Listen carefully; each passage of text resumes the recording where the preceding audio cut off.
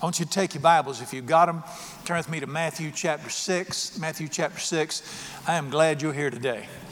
Matthew chapter 6. All right. We started a few weeks ago talking about the kingdom of God. The kingdom of God, which is the major theme of Jesus preaching. The first thing Jesus ever opened his mouth when he came on the earth. The Bible said he began to preach and he said, repent, change your attitude because the kingdom of God is at hand. And he talked about something called the kingdom of God, and he said it's available. And at hand means once you reach out and take it, you can have it. It's here for you. Now let me define it again. The kingdom of God is not church activity. It's not religious activity. It's not people doing things, as good as that is. The kingdom of God is God working in the earth by his Spirit. It's God doing good things in the earth by his Spirit, and you can look back after a period of time and say, that had to have been him right there. We couldn't have done that. That was him. The kingdom of God is God doing things for people in the earth. It's the activity of the Spirit of God in the earth, working in people's lives, doing good things. We've talked a week or two ago about what it is, how that he works in our families, he works in our own hearts, he provides, protects, all those things. He wants to be good to his people. What a father is to his children, he wants to be good to his people. I often pray over you, and I pray 2 Corinthians chapter 6, the great promise where he said, I will be a father to them, and they will be my sons and daughters. What a good father is to his children is what he wants to be to you in this earth. I pray that over you all the time. Now, we looked at that. We looked last week how that the kingdom comes through prayer. What actually causes him to do things is our prayer.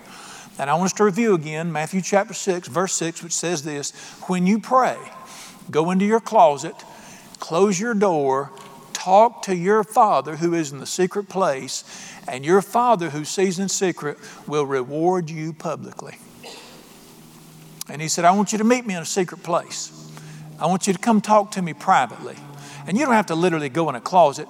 It just means get alone somewhere. He said, I want you to come see me privately. I want you to talk to me.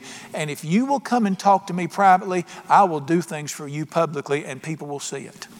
I will reward you publicly. People will know, look what God's doing for those people. Only God could have done that. And where does it all come from? Being a great person, meeting him in private. He said, you got to meet me in private.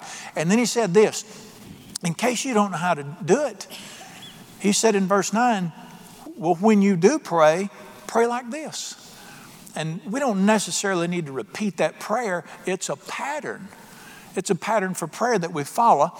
And the amazing thing about that tiny little prayer is every need of your life is met in that prayer somewhere. Only God could have put a prayer that short and put every need of every human in there. And it covers everything you'll ever need. And he said, talk to me like this. Ask me to let my kingdom come in your life. Well, is anybody here would like to have some joy and peace in their lives? That's the kingdom of God. The kingdom of God's not eating and drinking. It's righteousness, peace, and joy, and the Holy Spirit is God working in your life. And he said, ask me to do that. Ask me to do that in your family. Ask me to bring peace in your home. Ask me to bless your family. Ask me to do things for you. Ask me to give you money. Give us this day our daily bread. Surely you don't think it's just bread. There's meat in there. Ask me to bless you financially. Right there it is. And he said, ask me to do these things for you. All right, today we're going to look at one aspect of it. It's in verse 13, I think. Yes, verse 13, where he said this in Matthew 6:13, he said this, and do not lead us into temptation, but deliver us from the evil one. What did God tell you to do right there? Ask me to deliver you from the evil one. All right, let me ask you a question. If there's not a real, active, evil one working in the earth to destroy people's lives and families, why would God ask me to be protected from it? Why would he ask me to ask him to deliver us? And maybe you can tell by that what he said right there. And maybe you can tell you need to be delivered from the evil one. If he wasn't there, why would I need to be delivered from him? Let me go a little further here. If I could handle it myself, why would I need to ask him? There's a reason he told us to ask this. And so we're going to talk today about divine deliverance, divine protection. And listen to me, youngins. If ever there was a prayer we need to be praying in this day, it is this one right here.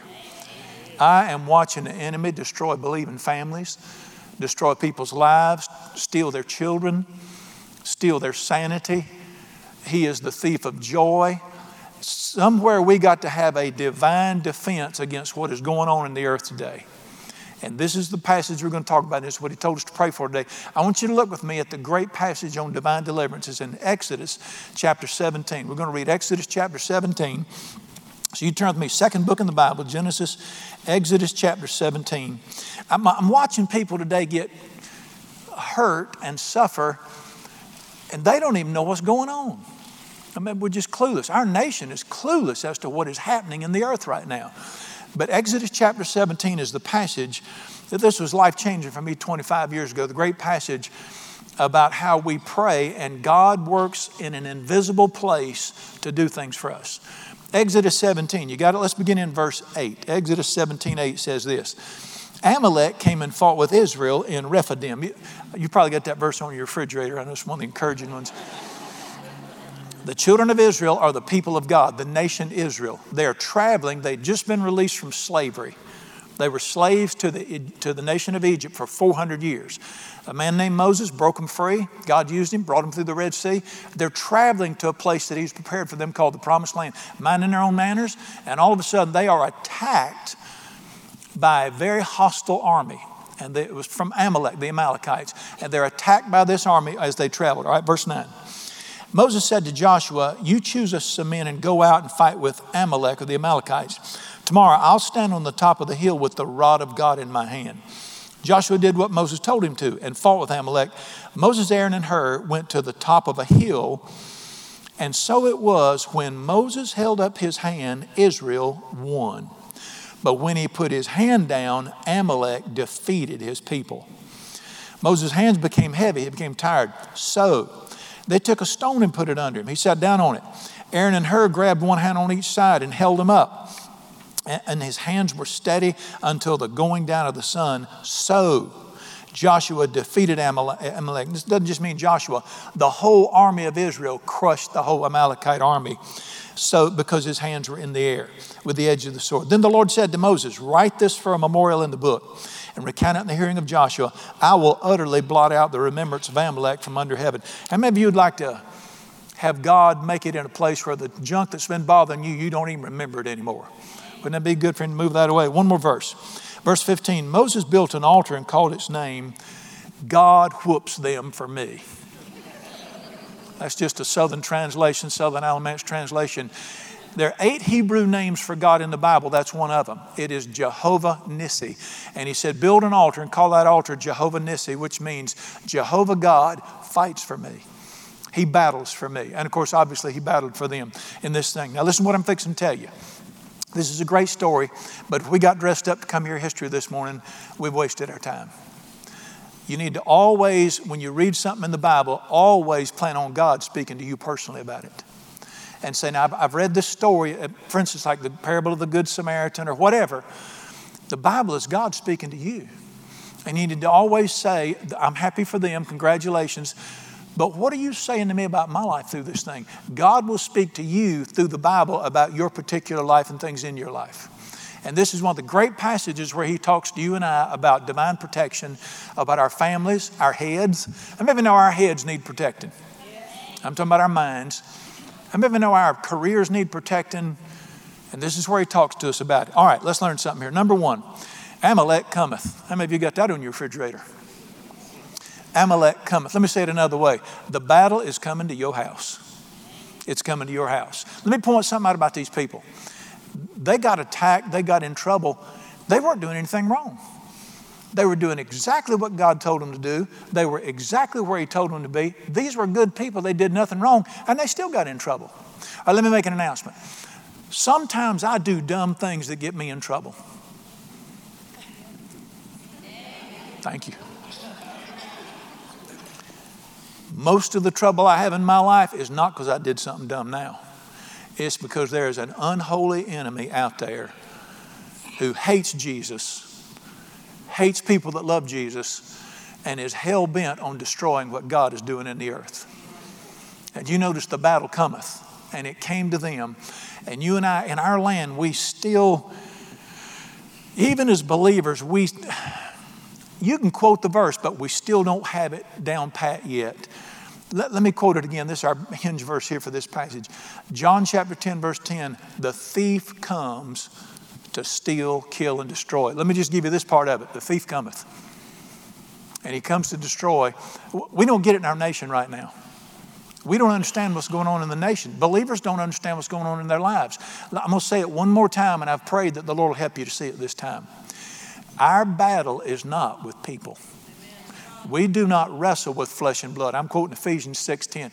We do not wrestle with people, flesh and blood. Listen to me. You don't even wrestle with your own flesh and blood. Those thoughts are not yours. You're not the enemy of yourself. We're not in a battle with people. What's it going to say? But with principalities and powers of darkness, spirit hosts of wickedness in the atmosphere around us. We have got to get this down. It's not them. It's not me. There is an unholy dark power in this earth tearing it to pieces right now and coming against me and creating grief for me. And this is the enemy that comes through no fault of my own. This works in my own personal life. It'll come in your personal life. Why would a man drink himself to death, as I had a friend just do? You say he's thirsty. No. Don't you know there are spirits of addiction? Why would a man who's, as my friend Charlie Daniels, who left me behind and went to glory last week, as he said, why would a man start looking around when he's already got a good wife? You say, because he's evil. No, there are spirits of lust. Why would a teenager, can I get out in orbit right now? Why would a 15-year-old teenage girl love some moron who can't even put his britches on without his mama's help more than she does her daddy who's laid down his life for her? Talk to me. There are spirits of stupidity out there. Can I get a witness? God. You just look at the craziness going on, he's there. And you can live a perfect life, he's still coming. They were doing nothing wrong, they were attacked. And we need to understand it's out there. Your family. All right, number 2. Here's what we learned from this number 2. You are no match for your opponent by yourself. You are no match for your opponent by yourself. What does verse 11 tell us? When his hands were up, his people were winning. Tell me what happened. Tell me what the second part of verse 11 says. When he put his hands down, what happened? His people started getting crushed by their enemy, which tells me what? The Amalekite army was more powerful than his people. I'm going to make an announcement. You no match for your enemy. I love America, but the American mindset that I am tough enough to do it, let me watch and see how that goes. The Bible said this, and all who were slain by him were mighty men. And I'm going to make 2 announcements. Number 1, you're not smart enough. It's terrible to come here and be ugly right off the bat today. You're not smart enough. Let me tell you something. You can't even see him. He's invisible. He's got 6,000 years experience on you. You're not smart enough in your intellect to handle it. Number 2, you're not tough enough. I mean, you might be tough, but you're not tough enough. Look up here, Doc. You can't even get your 14-year-old to listen to you. Say amen. We can handle a lot of things, and a lot of things we should. But I'm going to tell you something. You are no match for your enemy by yourself. And what does history tell us? Recent history, world history, the Bible history, what does it tell us? You can be good and do right and be crushed. We are not enough apart from him. Oh, by the way, let me tell you about that 14-year-old. What did the Bible tell you and me in Matthew 6:6? I learned this as a young man. Thank God I learned this. You need to talk to your kids. You need to discipline them, yada, yada. But you cannot change a teenager's heart. Quit talking to them. Listen to me. Go in your closet, close your door, talk to God, and let God talk to them. Amen. Now, it'll be a little slower than you'll like, but he's better at it than you are. Let me go. Somebody needed to hear that right there. The Spirit really impressed me to say that for somebody. Or you're 18-year-old, or you're 20, or you're 95-year-old. I don't care. Girls, let me help you here. My wife is one of the gentlest spirited, sweet people. We've been married 39 years in a few weeks. I love her dearly. She has never fussed at me. She's never tried to tell me what to do. She's never tried to change me. She's never tried to jerk me around. But she thinks I don't know this. She just go talk to God about me. And then he comes and talks to me. She probably not done. You're no match for your opponent. Number 3, your enemy is no match for your Creator.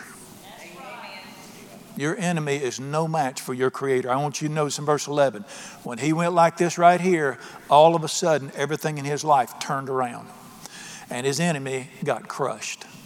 When his hands were in the air, verse 13 says that he went on and had a total victory.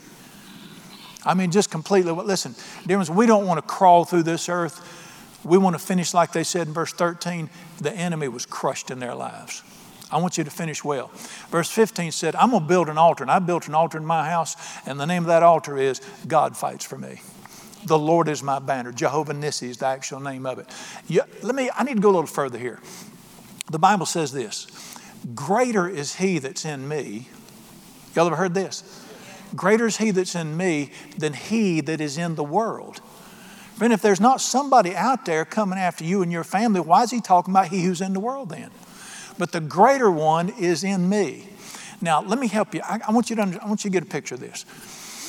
I think some people in their minds see this as a great cosmic struggle between the power of God and the power of Satan, and they're duking it out. They are not duking it out. It's not close. All the Father, all the Almighty has to do is just point and go, stop it. It's not close. When Jesus walked on this earth, when God walked on this earth in the form of Jesus, did you ever see him sweat and grunt and struggle and grit his teeth to deal with the demonic? All they ever did was run from him. All he had to do is speak one word. It's not close, dear ones. I promise you, the greater one can crush anything our enemy brings. He's the greater one. All right. Number 4, my prayer is what causes him to get involved in our lives. Can you connect the dots? In verse 11, when Moses put his hand up, what happened? God got involved. When he put his hand up, God got involved in the situation. Listen, Moses knew. That's why he said, we're being attacked. So how many of you, let's develop the God-given ability to recognize we are under attack right now. You know, Moses said, we're being attacked. Yes, there are some things we'll have to do, but I'm going to tell you what I'm going to do. I'm going to go up there and start praying. And we need to recognize when something's happening with our children, they're not being dumb. They're under attack. We need to recognize when something's in our head that's crazy, I'm not terrible. I'm under attack. We need to recognize Amalek when it shows up, or the enemy when he shows up. And it's my prayer that causes him to intervene. Now let's ask a hard theological question right here. Let's do this. If he's so good, why don't he just help me? Why do I have to pray for him to get involved? Doesn't he care? Why do I have to ask him? All right, we talked about this last week. And we saw in Scripture that he respects our free will and that I have to pray for him to get involved. You remember last week, James chapter 4, verse 2, you have not because, listen to it. If I don't pray, he won't get involved. I've got to pray for him to get involved in my life. And again, we saw in John chapter 10 where that you do not have to pray for the enemy to come in and wreck your home. Because the Bible said the thief climbs over the wall of your will. You don't have to ask him. I've never had to ask him to mess my head up. I got to pray for the Father to come in and straighten it out. But John chapter 10 said the shepherd knocks on the door and the sheep have to open the door to have him involved in your life. And that's called prayer. It's through prayer that we bring him into our lives and he begins to help us. And again, I don't think most believers understand our Heavenly Father is a faith God. Faith is his thing. Now our thing is logic, his thing is faith. But he is always a faith God. That's why he said in Matthew 6, you go in the closet and ask, I will answer. I want us to memorize the verse. You need to memorize this verse. And you don't just need to memorize it, you need to believe it. And you need to hear it. It's Jeremiah 33:3, and it says this, call me, I will answer you. Now, if you can't trust Jeremiah 33:3 to help you at your home and in your life and in your office and where you live, how can you trust John 3:16 to save you? They came out of the same book. Same one made the same promise, and you need to hear that. Call on me. I will answer you. Here's what I want. I want this for every one of you. I want you to call on him. I want him to answer you, and I want you to see it, know it. That was him right there. I want you to have the experience of not just, I want you to say, hey, there's no way around it. That was him. I'm going to quote the whole thing now. Call on me, I will answer you, and I will show you things that you've never seen before. I want you to do that. And I want you to say, look what God did for me, how he's answered my prayers. So if I have to call, when I pray, it causes him to intervene. Number 5. Now, this is one of the great mysteries of truth. It's one of the great mysteries of the Bible, but you're going to see it in this passage right here. Listen to it. When I stop praying, God stops working. When I stop praying, God stops helping me. Is that not what verse 11 says? The second half of verse 11. When Moses put his hands in the air, Amalek was defeated, Israel prevailed. But what happened when he put his hands down? God stopped working. You say, why is that? I don't worry about the why. I know. I know this now. All right. By the way, this thing about the hands in the air, you do see that that's praying. That's intercession. And the rod was the authority that you brought before God back then. We don't need a stick now. Why? We've been getting something better than a stick now. If you ask anything in my name. We have the name of Jesus to pray with now, which is the name above every name. So we pray. I don't pray in the name of Brian. Guess what I'd get for that? We pray in the name of Jesus. And we go before him. And can you see that when he stopped praying is when God stopped working? Can you see how bound he is by our prayers? Now listen, he's not my genie. I don't command him. But there's some great mystery we have to understand. If we don't pray, he doesn't act. And this is the great lesson of this passage in Exodus 17. He intervenes for us like that. All right, I'm going to go back to something I said last week again. This is a repeat. Last week again. If knowing this scripture and knowing the Bible the way that I know it and the way that the enemy of your soul knows it, if I were the enemy of your soul, guess what's the one thing I'd go after in your life? What's the one thing I'd want to cause you to do? Stop praying. Because I know this, I can't stop their God. If their God shows up, I'm in trouble. But I know this, I can stop them from praying. And if I stop them from praying, he stops working.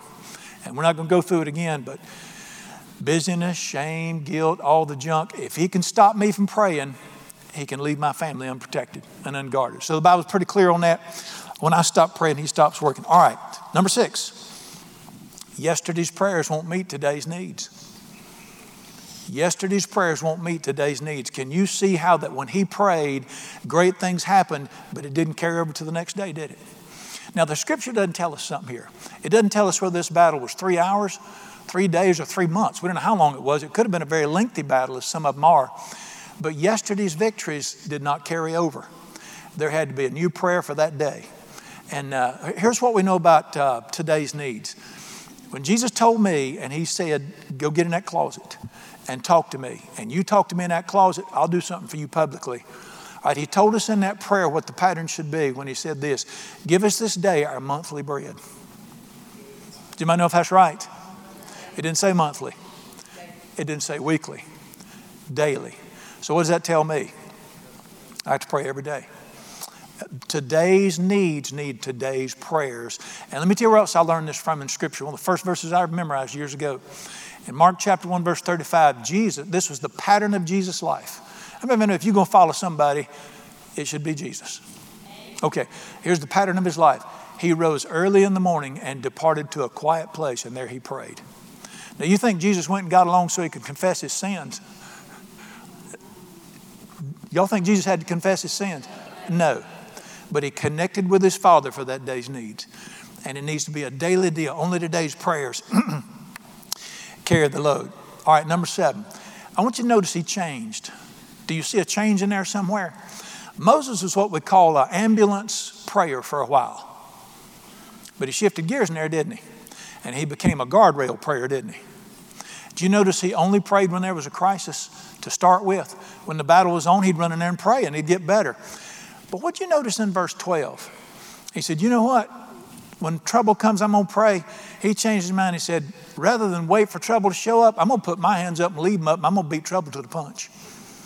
And he became, let me just say, let's vote. How many of you would agree that a guardrail at the top of the mountain is better than an ambulance at the bottom of the mountain? Now, listen to me. Thank God for the ambulances at the bottom of the mountain. That's good.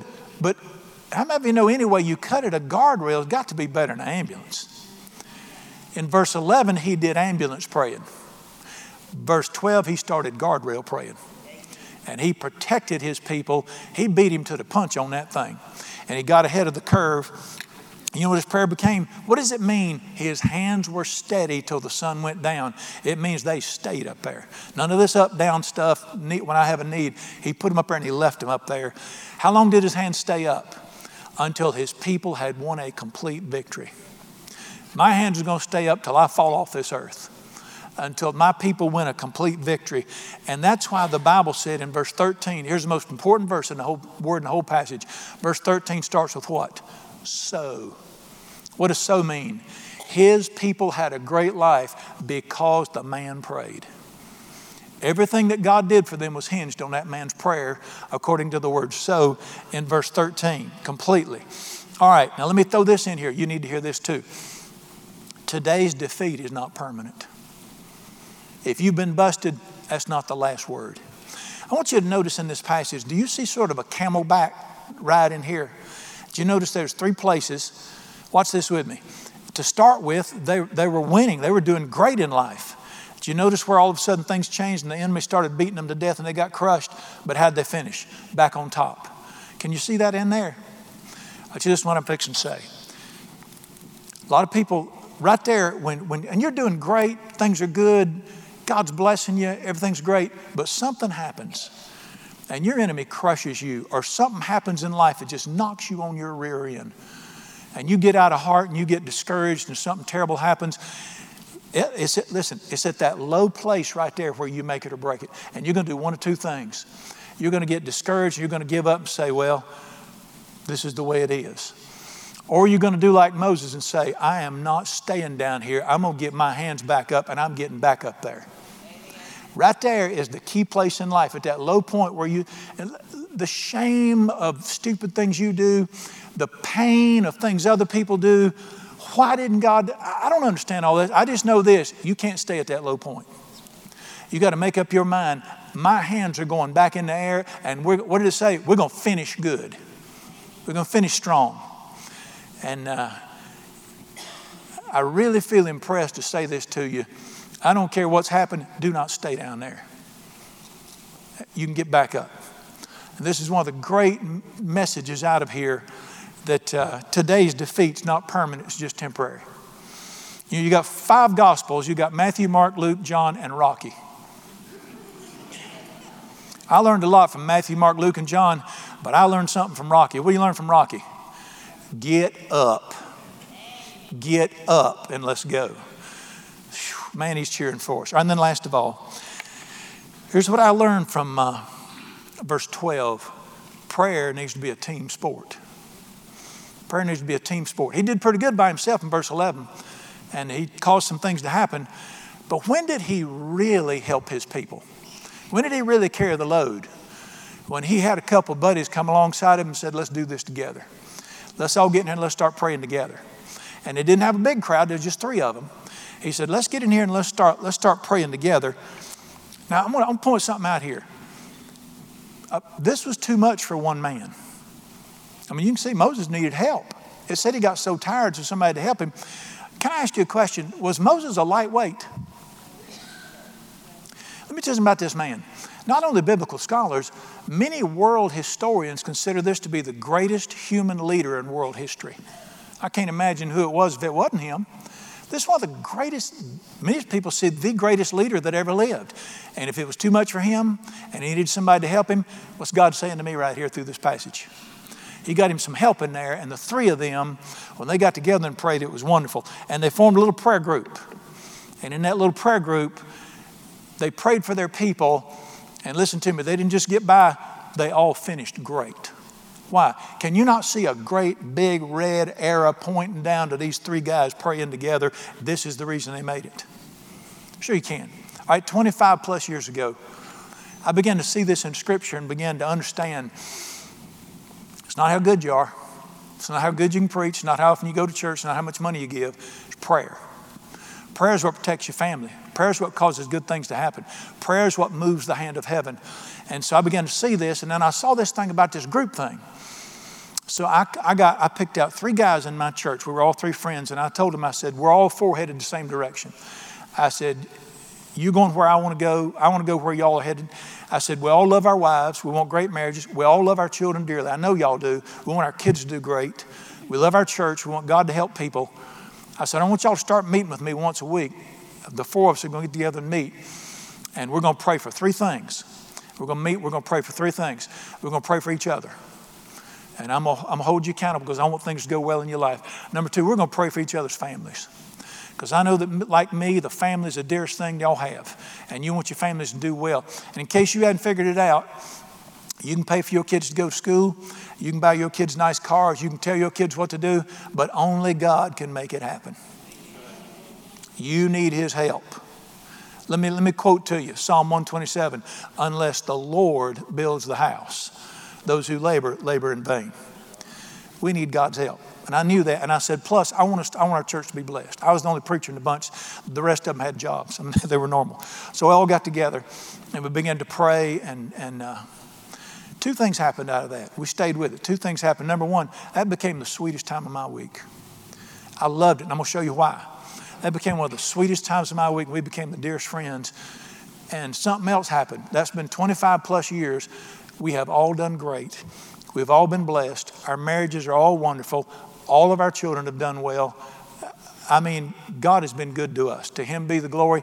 You'll never convince me it didn't go back to them guys getting together and bowing their heads together like these fellas did and say, help our people. Help our people. Now, let me point something out in Scripture to you here. One person can pray and make a difference. We saw that in verse 11. But I don't understand this, but there is a principle in the heavenlies that when 2 or 3 get together, it doesn't add, it multiplies. Here's the principle in Scripture. 1 shall put 1,000 to flight. 2 shall put 10,000 to flight. 1 plus 1 in the kingdom equals 10. Let me show that to you in Scripture. Turn with me to Matthew chapter 18. There's just a special anointing on 2 or 3 people getting together. All right, Matthew chapter 18. Where we see this.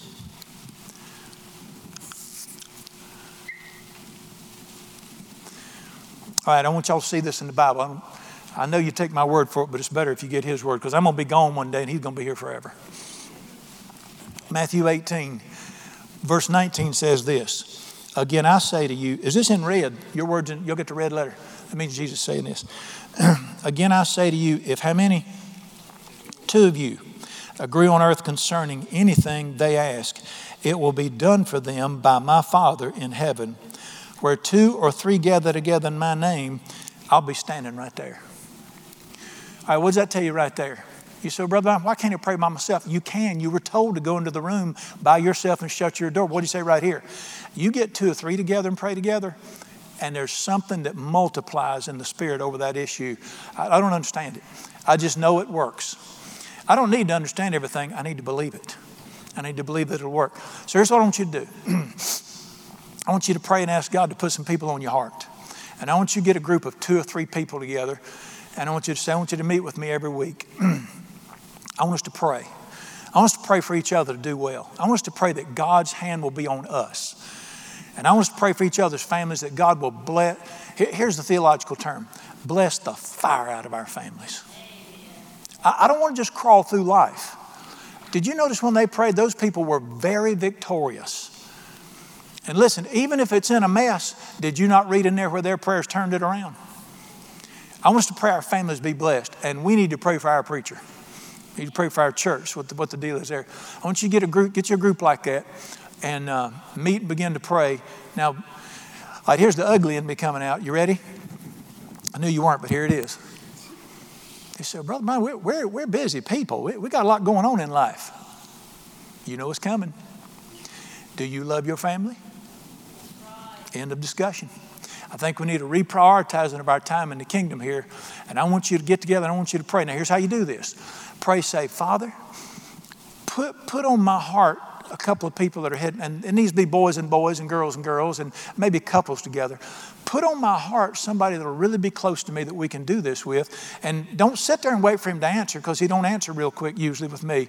But in the next day or two, all of a sudden, over time, somebody will come onto your heart, and you call them and you say, would you like to start meeting with me and praying once a week, maybe before work, maybe in an evening or whatever. Say, let's start praying together. And I want you to see happen in your life what happens with them. All right, let me quit by saying 1, 2, 3. Number one, he is able. Y'all really believe that? How many of you believe that he is able to turn anything around, protect me, protect my family, bless us, make my kids shine with a good attitude? All right, let's go deep. Make your husband act like he's got some sense. Knock it off, girls. I said, you talk to him. How many believe God is able to do great things? That wasn't the hard question. We know that from Scripture. Here comes the hard one. How many believe he's willing? See, that's the one we struggle with right there. Everybody says, well, I know what God can do. A lot of good that does. I don't need to know that he can. I need to know that he will for me. I want to give you one of the greatest scriptures. Matthew chapter 8, a leper came to Jesus. And he said to him, I want you to listen to what this man said to Jesus. I know you can make me well if you're willing. What did he say? I know you can. I've seen you do it. I just don't know if you want to or not. I don't know if it's your will or not. You ever struggled with the will of God? Listen to me. Quit asking people. Open your Bible. Jesus is the will of God. And he reveals his will in this book. And he said to Jesus, he said, I know you can. I just don't know if you want to or not. I don't know if it's your will. And the Bible said Jesus looked at him and his heart was tender toward him. And Jesus said, I am willing. Be healed. I want to make it, and you can take that verse for yourself too. God's able to fix your family. God's able to cause you to shine. God's able to cover your head and protect it. And he wants to. He's willing. He says, and here he will. Let me leave you the great verse to hold this to. We're talking about the kingdom of God. If the kingdom of God comes in your life, it's going to be great. Here's the verse I hold to for this. And a lot of times, the Bible said, taking the word of God, praying. A lot of times when I pray, I've got scripture floating around in my head rather than how bad I was last week. That's what it means, take the word of God, pray. Quit thinking about other stuff. Get your mind on his word. Here's the verse I hold to when I'm praying a lot of times. Luke 12:32. Do not be afraid, little flock. It is your Father's good will, good pleasure to give you his kingdom. He wants to. All righty. You know number 3. If he's able and he's willing, what's number 3? I've got to go pray somewhere. I've got to go pray somewhere. I don't want it to happen that it's such a tragedy that I get to heaven and crawl in there beaten, broken, and bruised, barely got in, and get up there and all of a sudden in a moment I have perfect insight and realize, son, all you had to do is ask. All you had to do is ask, son. I'd have done what I said I would have done if you'd have just asked. Let me tell you for sure, I know one thing. I do know this. We get to heaven, we have perfect knowledge. You know what's the first thing we're going to realize? I had it right there. I had it right there. Right there it was. I had it. And I want us to get to glory and say, praise God, he did what he said he'd do. All right. I'm fixing to say something here. And I want you to listen to what I'm fixing to say. Let's pray. Let's pray. Are you with me? Lord Jesus, we love you and praise you. What is the highest privilege on this earth, dear Jesus, than to lift our hearts toward heaven and speak to the creator of the universe and know not only that that's our prayers don't bother you. Your word said the prayer of the upright is God's delight. Lord Jesus, when my phone rings and I look down and I see one of my 3 children's name, I don't go, oh crap. I get excited when I see that. I love for them to call me. And you're I'm sorry, I shouldn't have said crap in church, Lord. You're a perfect Father. I thank you that the prayer of the upright is your delight. I want these people to know how much you enjoy them calling on you. Your word is true. You said it delights you when people pray. I want people to know that when they pray, it will move heaven. And in Jesus' name, I pray you convert us this morning from ambulance prayers to guardrail prayers. Get up there and get in front of the enemy and keep the blessing of God on our lives and our houses. I want to praise you and thank you for who you are and what you've done. Thank you that you're mighty and powerful. Thank you that you're willing and smiling, and you're waiting on us in a closet somewhere, whether it's by ourselves or with 2 or 3 more. I bless you and praise you. In the strong name of Jesus, I pray. Amen.